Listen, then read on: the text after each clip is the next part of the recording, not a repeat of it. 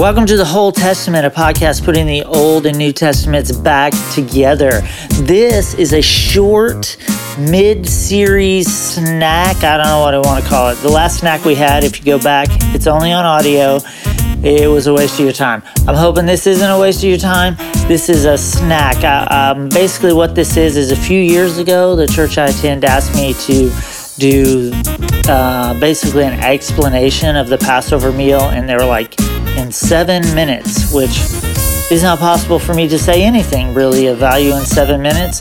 So I did my very best, and it came out to about 10 minutes. And so this was an event that we had where people were able to come through and kind of do little hands-on experiences of the Passover.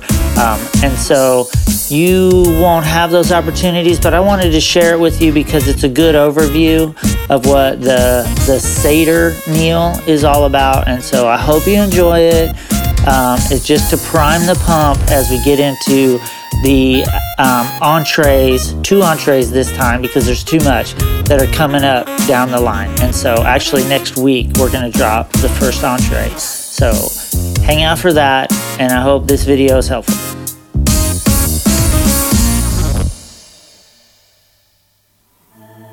In the next few minutes, we're going to look at the Last Supper Jesus had with his disciples, or what the Bible calls the Passover meal. And we're going to try to figure out why it's so significant for us. We're going to pick up the story in Luke chapter 22 with the table is already set, very similar to what you see in front of you.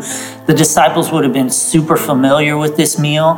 It had been something they'd probably done many times in their lives because it was part of their heritage for the past 1,500 years, ever since Moses had taken the children of Israel out of Egypt and delivered them from their bondage.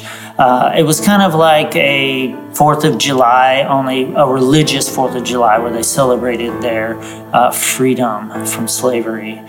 This year, though, for Jesus, it was a little different.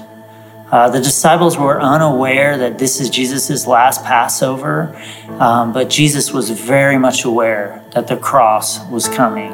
In fact, it says in Luke chapter 22, "And when the hour came, he reclined at table, and the apostles with him.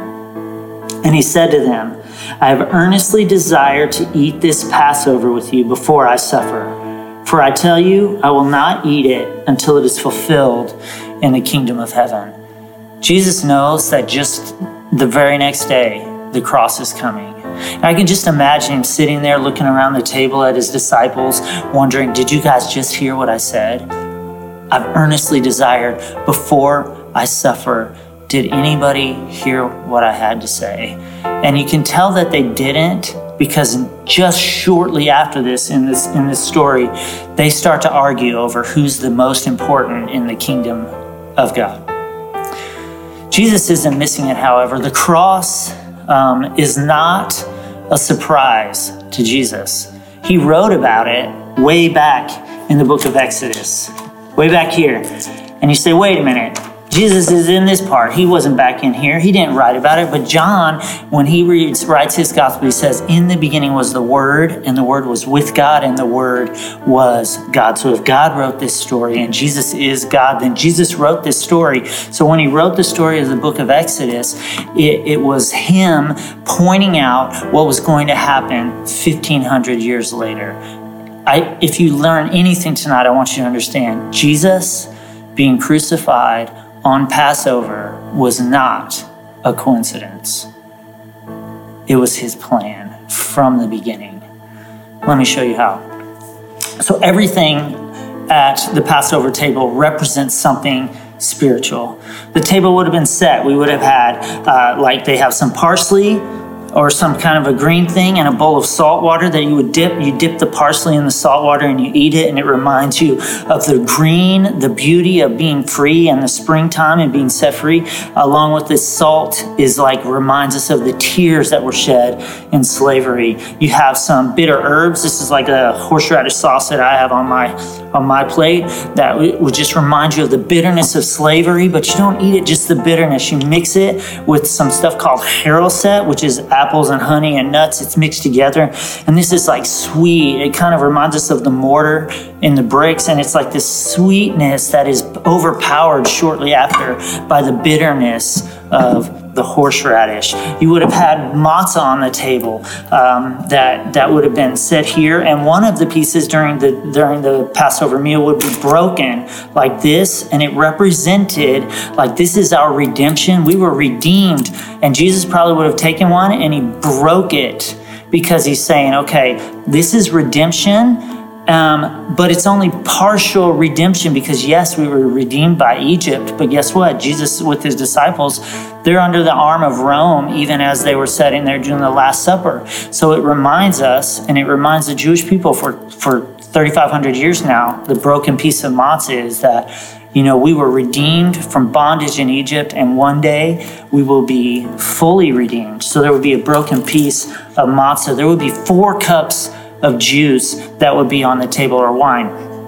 Each one of them would represent one of the promises that God gave Israel back in the book of Exodus, chapter 6. It would say, I will free you from the yoke of the Egyptians. I will deliver you from their bondage. I will redeem you with outstretched arms and mighty acts of judgment. I will take you to be my people, and I will be your God. And in the center of the plate, which I don't have here, would have been a lamb that they had sacrificed earlier that day at the temple that Jesus would have taken with his disciples. And the lamb would have been at the center of the table that reminded them way back then, 1,500 years ago, their forefathers took the lamb and they killed it and they took its blood and they wiped it on the doorpost of their house. So that night when the angel of death came through Egypt to kill all the firstborn, he would see the blood and he would pass over and move to the next house. It is a spiritual meal filled with all kinds of physical representations of spiritual realities that the children of Israel were commanded to do every year forever. So I can hear you saying, okay, Dave, so all that's great, but what's that have to do with us right here, right now? I don't know if you ever have paid attention or have had this happen to you. I know when I was growing up, every time we took communion, the pastor would say, do this in remembrance of me, or we would have the little table at the front and it had it written on the front where they would serve the communion, do this in remembrance of me. Well, this is Jesus. He was saying, hey, I want you guys to understand something. He's looking at his disciples, right? And he's looking over them. It's his last opportunity to be with them. They're arguing about who's going to be the greatest in the kingdom of heaven. And I'm sure he's thinking to himself, you guys, you're missing it. You're missing it. He's saying, hey, he's not holding up the little communion thing. He's holding up this cup. He's saying, when you drink this cup, do this in remembrance of me. Do you remember which one this was? Which promise this was? I will free you from the yoke of the Egyptians. I will deliver you from bondage. I will redeem you with outstretched arms and mighty acts of judgment. When Jesus was sitting down with God and they were writing this Exodus promise to Moses way back in Exodus chapter 6, Jesus is saying, hey, let's write this in there. I will redeem you with outstretched arms and mighty acts of judgment, because Jesus knows do this in remembrance of me is because tomorrow when the Romans come and they take me and they put me on the cross, I'm going to stretch out my arms, and in mighty acts of judgment, I am going to redeem you. And he takes this bread. Remember this broken bread that talks about we're redeemed, but not yet complete. He says, this is my body, which will be broken for you, to bring about that complete redemption. We're not just talking about free from bondage in Egypt. We're talking about redeemed from sin and death. I will redeem you. He says, do this, do this. This is symbolic of this. Do this in remembrance of me. So Jesus is saying, do this in remembrance of me. And the whole time I can just imagine the disciples, right? And he's just like, are you getting it? Do you get it? Don't miss it. I set this up long ago to point to this very moment. And they are worried about who is the most important. Is that you and me? Jesus is desperately trying to get our attention. He's constantly trying to get us to see the bigger picture that he wrote about. And are we worried about the meaningless things? Are we so sidetracked by the meaningless things in our lives that are trying to make us more important or have a perfect social media resume that we miss what he's trying to say? He's saying, I am going to suffer, not so you can be important, but so that you can be a redeemed soul that is actively fighting for the kingdom of heaven. I'm going to suffer so that you can be salt and light. I'm going to suffer so that you can be set apart. My suffering is going to clear the way for you to be free to fight for the kingdom of heaven. Tonight, we're going to ask you to participate in one of these ancient ceremonies. We're going to give you a piece of matzah, the unleavened bread, and we're going to put some horseradish on it, and you're going to love it. And then we're going to put some of the haroset on there for you, and we're going to ask you to eat this. And what you're going to find is that the first thing you're going to get is that sweetness of the apples and the honey and the nuts, and it's going to be sweet in your mouth, which is the redemption that we have. It's sweet. But Jesus is saying, don't miss it. The sweetness, the freedom comes because of the bitterness of the cross.